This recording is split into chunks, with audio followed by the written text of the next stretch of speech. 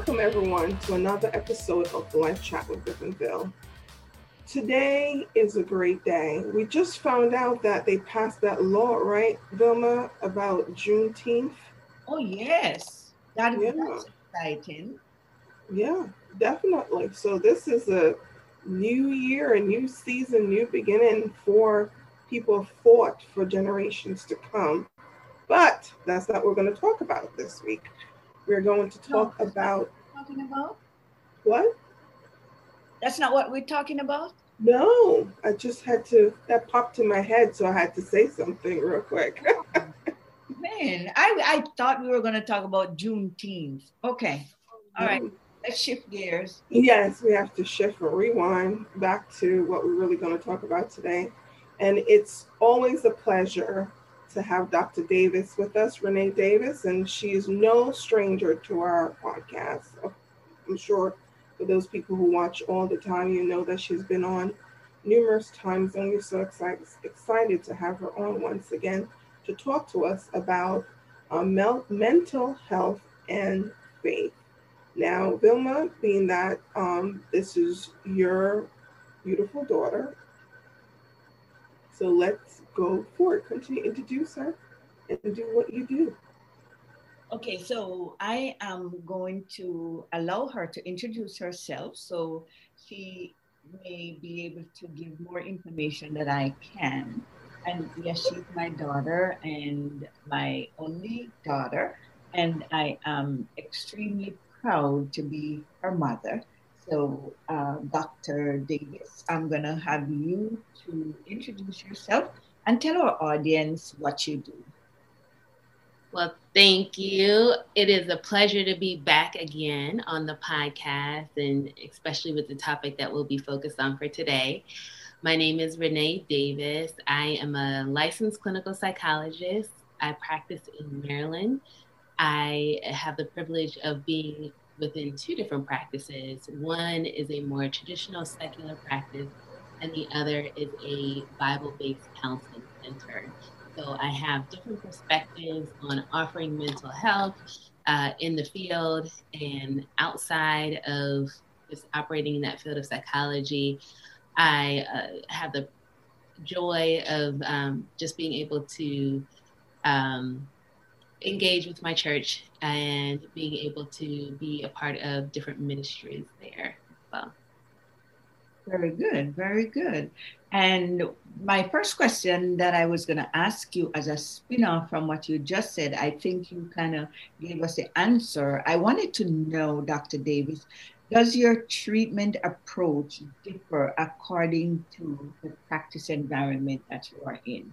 Does it differ, the traditional versus the faith-based practice? And how does it differ? Yes, it definitely does. So I intentionally wanted to work at two different practices after becoming licensed, starting off in private practice.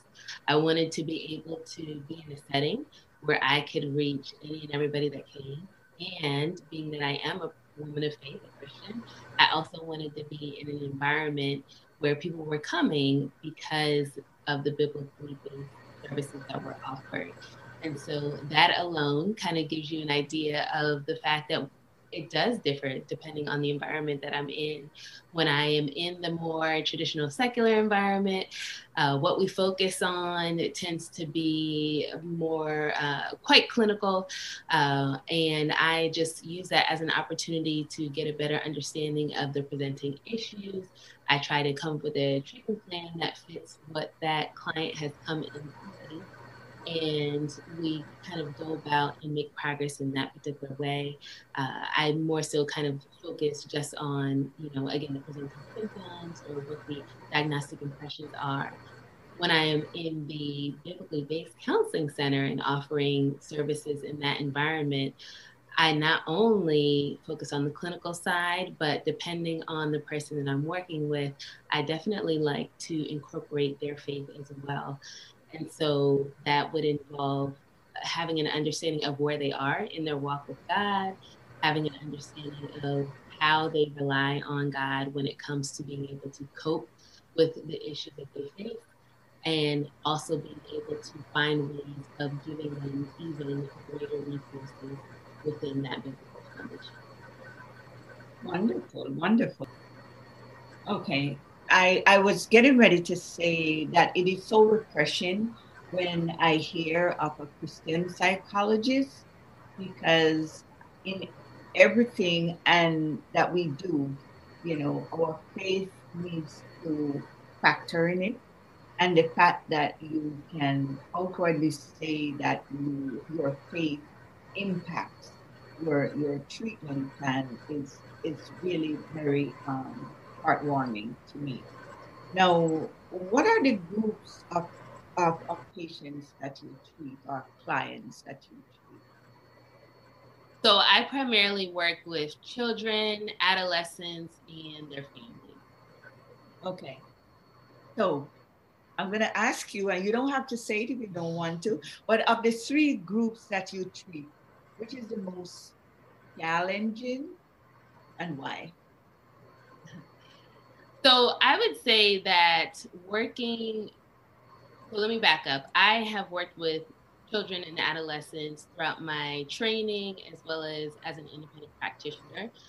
That is the basis of what I know. I am just getting into the point of venturing out into working with like young adults and older adults, but that's been the primary population that I've worked with.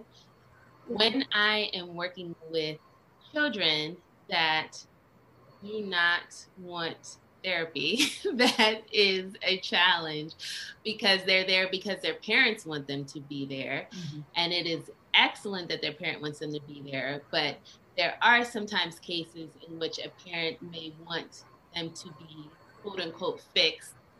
And so they drop them off and they want to pick them up and have a new child that behaves and meets all the expectations.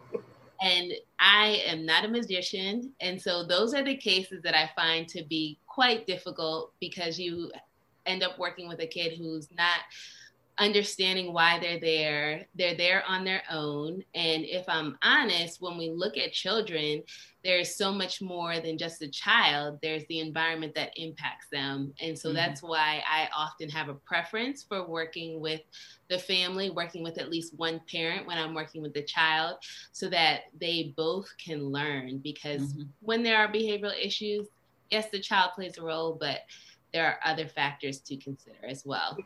So what do you do when you're in a situation with a kid where they don't want to be there, they don't know why they're there, and what do you do? Like, what's the thing that help you to bring them along or to turn them over or whatever it may be? What do you do in that situation? Yes. So what I try to focus on is just building a rapport. Sometimes a parent may be so focused on, like, let's get them fixed. Let's, work on their behavior. Let's work on this sadness that I'm seeing or this anxiety that I'm seeing. But if a child isn't ready or there's no rapport, there's no trust, they're not going to work on anything. And so my number one goal, if I notice that they're not engaged, is how can I build a rapport? How can we talk about what's interesting to them? Can we play some games to be able to build this relationship and this sense of trust? And then I also try to invite the parent into the process as well. Why did you bring your child here? What do you see? What are your observations? A lot of times there are conversations that happen within the treatment room that haven't happened between that parent and child outside. And so creating that space where they can have these conversations, and that's when we can really get to the good stuff. Great. That sounds like a safe environment, providing a safe environment. That I love that. I love that. Now, tell me, and from a general factor, did your practice grow during COVID? Yes. So one thing that anybody who has sought services during this time knows is that there have been numerous wait lists. That means that there have been an influx of people who have sought services, have sought mental health services during this time. I have seen growth in the number of clients that I've seen, and I've also seen colleagues that have seen tremendous growth with regards to the number of clients that they've seen, because there have been so many more people who are seeking help. And I will say, although COVID has played a factor as far as just how to deal with the impact, I also think that people have had time, those who spent a lot of time at home or spent time, seeing their child or seeing their teenager, have had times to make observations to say, this is an issue where maybe they weren't necessarily observing it before. And I think that that also contributes to the increase in people seeking help. That's good. Yeah, that's a very good point. Very good point. So what are some of the psychological impact that you see resulting from COVID-19? So what I've seen is definitely an increase in anxiety. I've seen those who have experienced anxiety returning to school. I have seen those who have experienced challenges just dealing with the virtual environment. A lot of kids who were at home had significant difficulties. Those who already may have had diagnoses like attention deficit hyperactivity disorder or ADHD had a lot of trouble having to have that inner motivation to get work done. Being in that virtual environment, you are the one that has to submit the assignments, and you're the one that has to keep up with everything in the classroom. You're the one that has to sign on to the computer and actually pay attention. And even if a parent is right there, they have no idea that their kid has 8 other tabs open. So there certainly has been the impact within the school environment, more so academic functioning. There's been an impact on social functioning where kids haven't seen their friends in several months, where kids are nervous to interact again, but not so much as a concern of getting COVID, but more so just forgetting the social functioning, the what's needed in order to have an interaction with another person.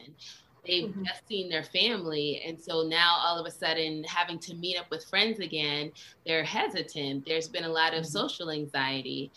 And there has also been symptoms of depression as well for those who have been isolated, have spent more time in their room. So I've definitely seen quite a bit. Interesting. It just occurred to me as you were talking. Do you think it had a greater impact on children with autism versus other, psychological diagnoses or disorders? Yes.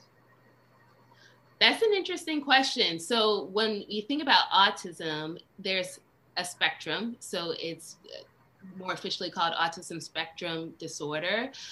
And there are those who are high functioning versus those who are maybe lower functioning. And I would say for those who are used to being in an environment where there's a lot of support, along with an autism spectrum diagnosis, there's often an IEP or an individualized education program. And that just means that they have a teacher's aide, or they may have certain accommodations within the school setting. When all of a sudden you're at home, you're in that virtual environment, as much as you should continue having those accommodations, it was just quite difficult for teachers to make sure that the same support or the same level of support was there. And so there were cases in which, especially if a parent could not be there or they're working at the same time, where those who did have diagnoses like autism probably suffered a bit more. So how long, so those individuals that, what is the dynamics here? Like, do you see an increase more in the people who are trying to get back back into social aspect, or you see more with the anxiety, or do you see more with the depression? Like, what, do you know, like a percentage range of what, because of this whole pandemic, the increase, or you don't know the percentage of, is it anxiety, social issues, what's the percentage that you thinking that's going on right now? Mm-hmm.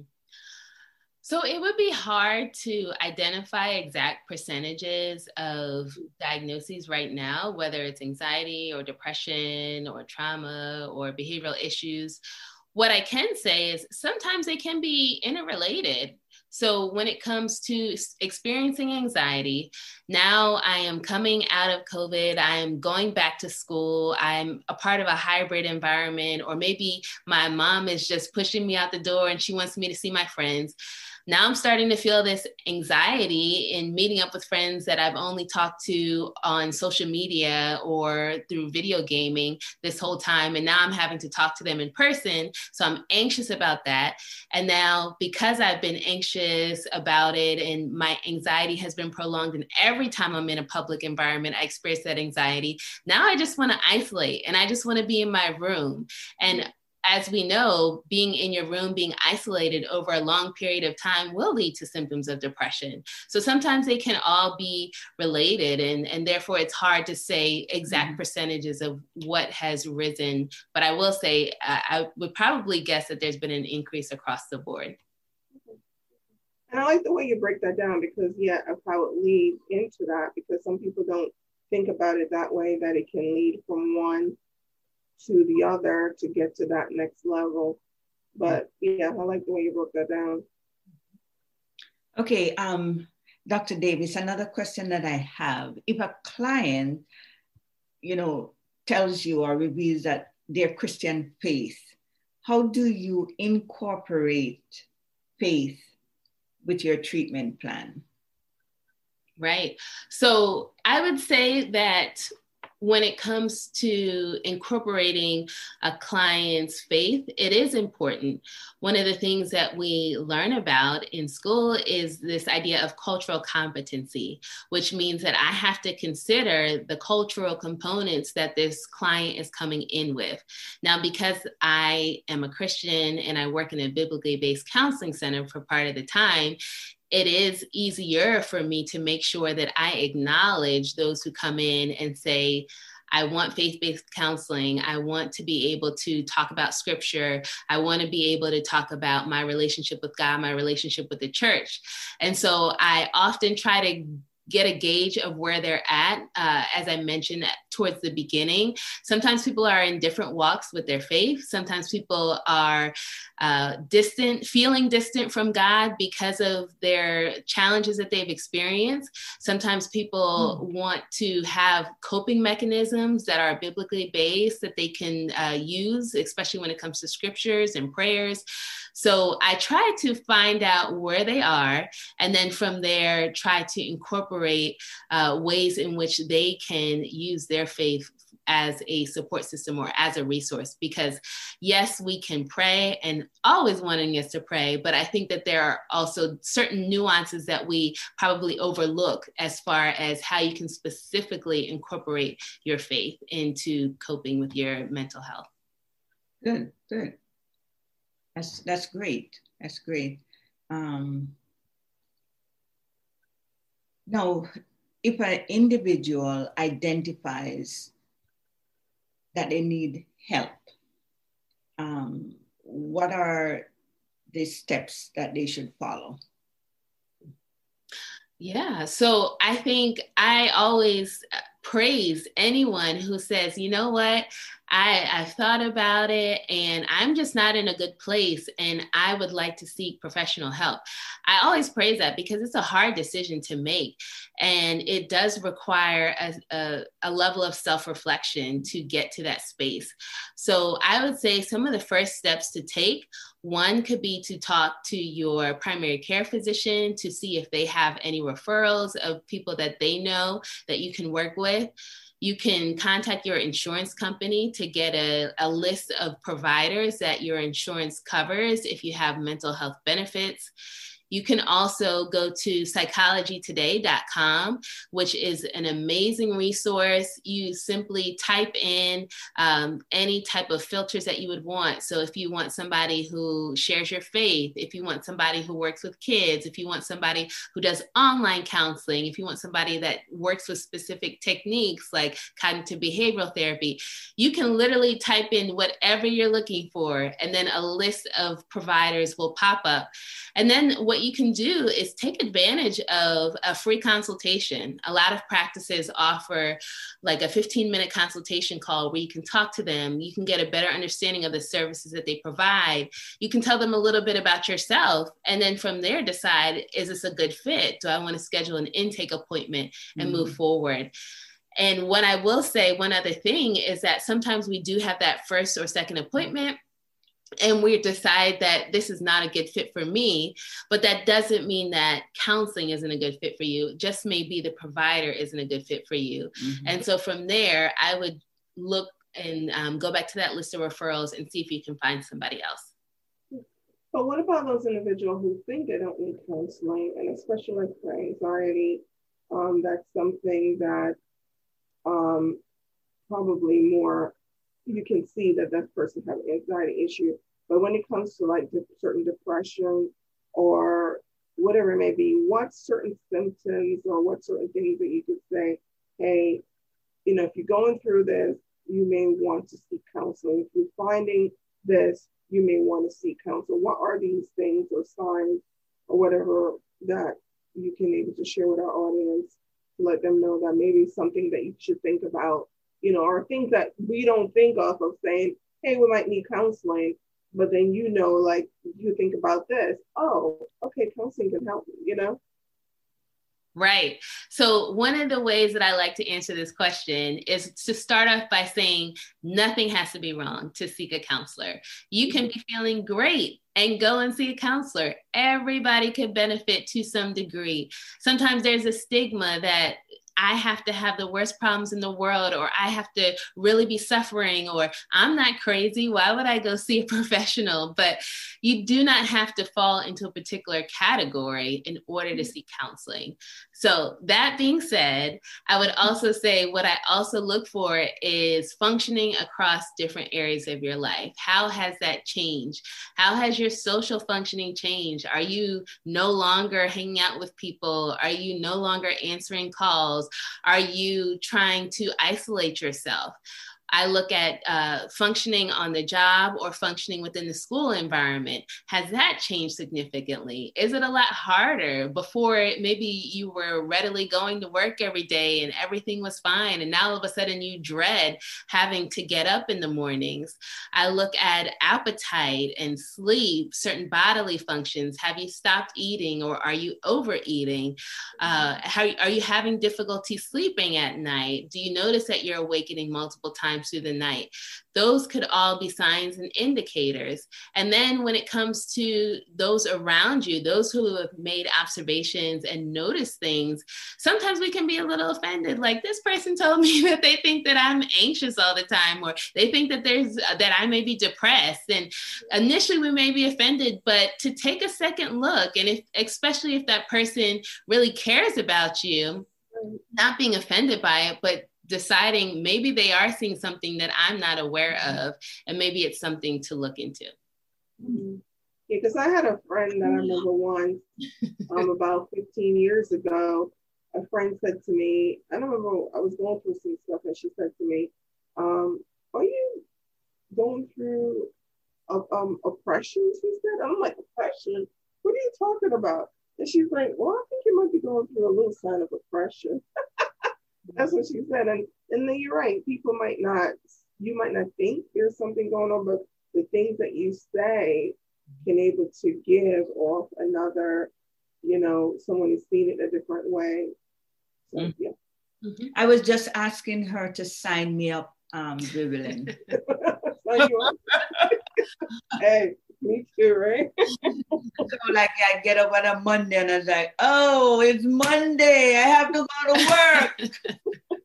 I think that's well, I'm not a doctor, but I think that's a norm for all of us. It definitely can be. You know, there are what they call those Monday blues, right? Where it's harder to get up in the morning. But what I do pay attention to is if there's just that sense of dread, like it's not just getting up early in the morning or getting up on a Monday and starting a new week, but I'm dreading this. Like, I don't want to do this. And that feeling stays for a long time. It may be okay if it lasts for a day or two, but if it's weeks on end, I would want to look into that. Mm-hmm. Mm-hmm. No, I just thought of this question as you were speaking again. Do psychologists get counseling? You know, you have people day after day and weeks upon weeks, and they pour their what they're going through onto you, and you listen for hours on end on what is happening in people's life. How do you keep your sanity? Mm-hmm. Apart from coming home and getting a good meal, how do you keep your sanity? That's a good question. Yes, psychologists do seek therapists themselves and are often in therapy. It can be a weight to be in this job and to hear all that you hear and to have to provide that support day after day. And as you pointed out, having to pour out can be a lot. And so, yes, there are those who have a therapist. There are those who consult with others. So it may look a little different. Some people work individually with a particular person. For me, what I find to be very helpful at one of the practices that I work at, we meet every 2 weeks as a group, and that is our space to just talk about what we're dealing with. We get an opportunity to talk about difficult clients that we've been working with. We get an opportunity to say, you know what, this was hard, or I'm being challenged in this way, or I had this particular reaction in the room. Don't think that, you know, that the psychologist is always coming and no matter what you throw at them, they can handle everything. Of course, you want them to be competent, but there are some things that may throw us off at times. And that's when it's good to be in an environment where either you're seeking therapy individually or working with a group. So I have the opportunity to do that. And that has been a blessing for me, for sure. Great, great. And I guess I was going to say, thank you for being transparent, but then you're a psychologist. So you tend to be more transparent because that's what you want your clients or your patients to be, correct? Absolutely. Absolutely. Yes. Yeah. Vulnerability is key. Okay. And what about those people who, you know, you're talking about faith, and is it a situation where you know, I don't know what you do, basically the difference with the faith practice versus then people who are non-faith, but is it like you take the Bible and the Bible is the center when it comes to the faith-based clients? Or is it whatever they're believing or whatever their faith is, you work around that? So it can look like that, where you mainly focus on scripture. A lot of times, though, what you're looking at is their walk with God. What is the work that God is doing in their lives? One of the things that I've learned, which I have truly appreciated, is that every person is on a walk with their faith and with God, and God is obviously at work within them. And so it's my job to partner with that work, and not necessarily to create a work of my own. And so sometimes it may be bringing up a particular scripture that comes to mind, or sometimes it may be ending a session in prayer. And sometimes it may be, you know what, we're not going to bring up any type of scriptures because we definitely don't want it to be forced, but we can talk about, you know, experiences that you've had in the church that weren't of benefit or felt like they caused a lot of harm to you. Mm-hmm. We can talk about, you know, I have had these past experiences and now I'm dealing with condemnation and guilt. And so I try to figure out, you know, as they're talking and as they explain a little bit more about where they are in their faith, seeing and praying, because I'm often praying in myself, okay, God, what are you doing in this person? And what do they need to hear from me? And just seeking God on what to say, how to say, and when to say it.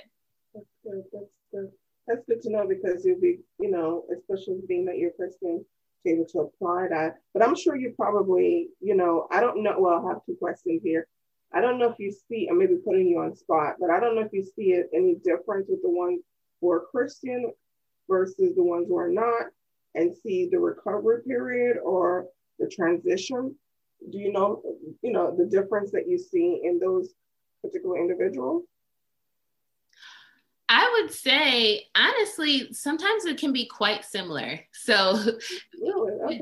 That there would be a huge difference, but sometimes the issues, the concerns can be quite similar. Sometimes it can just be a matter of the level of openness somebody has to change. So I can be a Christian who believes in God, and that's where my faith is, and yet I'm not ready to change, or it's going to take a certain amount of time for me to get to that point. And so, yes, it can be quite similar across the practices.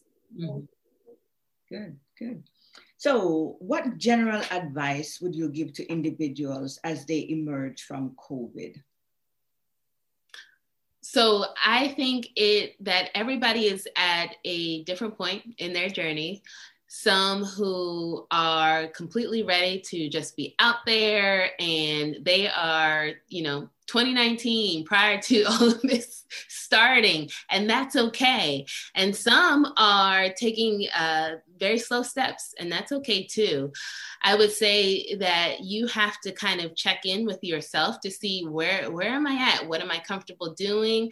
Who am I comfortable interacting with? Where am I comfortable going? And then I would also ask why. So sometimes we get so used to not being in certain environments. Those who they've gotten so used to not being in school that they say they don't want to go to school because of concerns about COVID. But is it that, or have I become so comfortable in the home environment that I'm just not ready?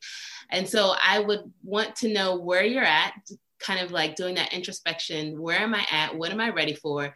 And why am I at this point? To decipher and to discern, is this just avoidance, or is this simply, I'm not ready? That being said, even for those who have friends or relatives that may be at a different place than you are, that's okay. I would say to have patience. Some people are going to be, in a store, and I see it every day. Some people are continuing to wear masks and some people are not. And it's not on us to decide where you need to be. It's on you to know where you are. That being said, I would also acknowledge that there is going to be anxiety because there's change. And with every significant change that we experience, we often have that worry or that anticipation of the unknown. I don't know what it's going to be like when I return to these settings. And that is normal. That's okay. I would definitely validate that. And as we recognize that worry or that anxiety that comes up, also not allowing it to drive you and make all these decisions for you. So feelings can be an indicator of something, but we definitely don't want it to be the ultimate decision maker in everything that we do.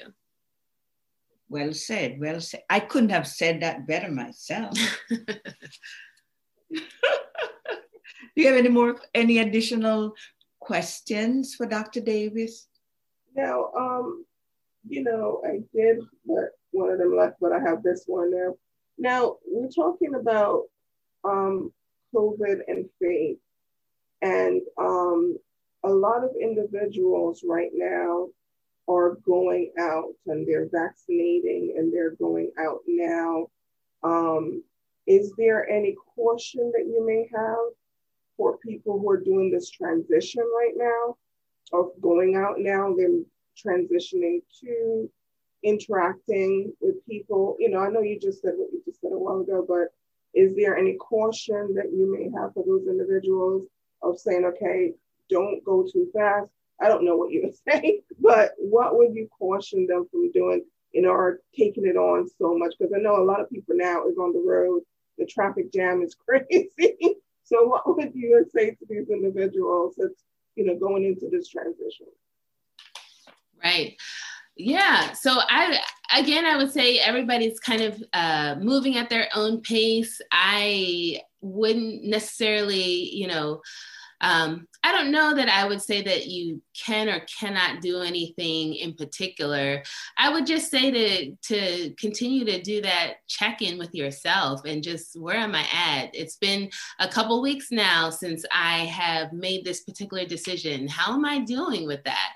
Again, with these changes, it's just important to know where we are. And I think that we probably don't do that enough. We're just used to go, go, go. Like, this is what I need to do next. This is where I need to be. This is what people are telling me. But we don't check in to say, okay, how do I feel about that? As kids, especially towards the end of the school year, as they were returning and being in person, where am I at? How am I doing with this? How am I doing with seeing certain students? I know for many of the clients that I saw, even though they returned to the building, there weren't a lot of other students that returned with them. And there were those who initially returned and then decided that they wanted to be virtual again. So now they're like, well, now I'm in this classroom and there's only one or two other students. How do you feel about that? How do you anticipate the fall being, when now all of a sudden even more restrictions will be lifted, and perhaps the student population will increase that's actually in the building? So ask yourself those questions, check in with yourself, see if you're at the right pace or if it needs to change. Okay. So Go ahead. Go ahead. No, I was going to say, how can they get in touch with you if they're looking to, because I love some of the things that you said, so how, if someone like me want to get in touch with you, how can we get in touch with you if you want to join your practice? Being that, I know you're in Maryland, but still. Right. So the best way would be to actually go on to psychologytoday.com, which I had mentioned earlier. That's the best way to get in contact with me, just to be able to look up my name on there. I am practicing in Maryland, and so that's where you will see me. And that is that will offer offer an email address. It's not my direct one, but it will offer an email that will get to me directly. And then it also has a phone number that you can call that will also get to me directly. And that's the best way to come into contact with me if you would like to. Mm-hmm. All right. This sounds good. I don't have any additional questions. How about you? Me? Elby? Yes. Oh, no, I'm always happy to have Dr. Davis on and talking about various things. Do you see an increase in children with suicides also around this time? So I can't necessarily point to exact numbers, but I will say, unfortunately, I have seen or heard about more cases of suicide, especially for those in high school. And so, that's why mental health is just so, so important to be aware of and to be having these conversations about, because you just never know how somebody is doing. Right. You never know the weight of their world that they're walking in. And if it has to start with a really awkward conversation where you don't feel like you have the words to say, it's okay. Make it an awkward conversation rather than no conversation at all, because we all need each other. We all need to be checking in with each other. And go ahead. I was going to say, what signs should the parents look for when it comes to, they see that their children having issues when it comes to suicide? Mm-hmm. Yeah, so sometimes you may just see a change in their behavior. You may see a lack of motivation. You may see before they were getting like really good grades and now they don't care anymore. You may see some of that apathy. You may see that they are spending large amounts of time in their room. You may see that they're sleeping quite a bit. Their appetite has changed quite a bit.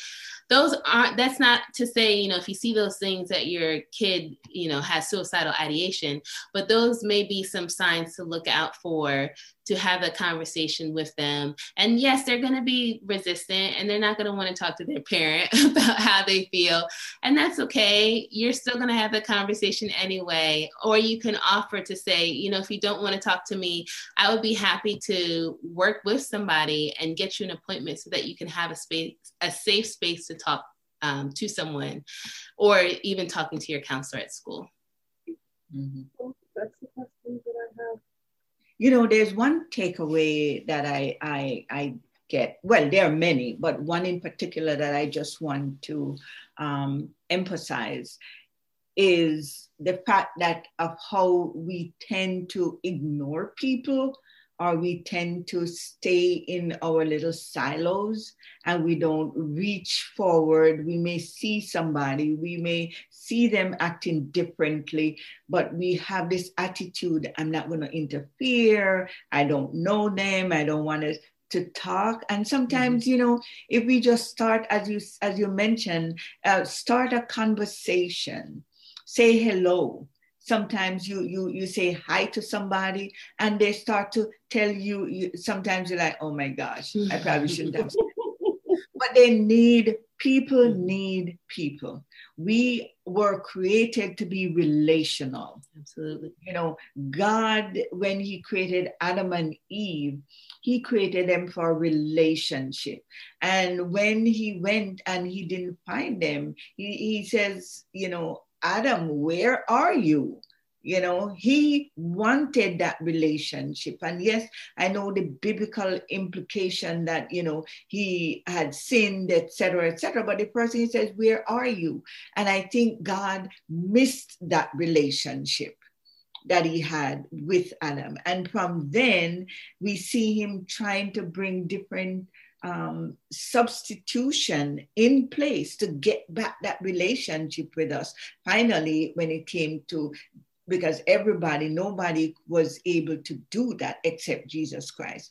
So I really do think, I don't like when people say I can function by myself, I don't need anybody.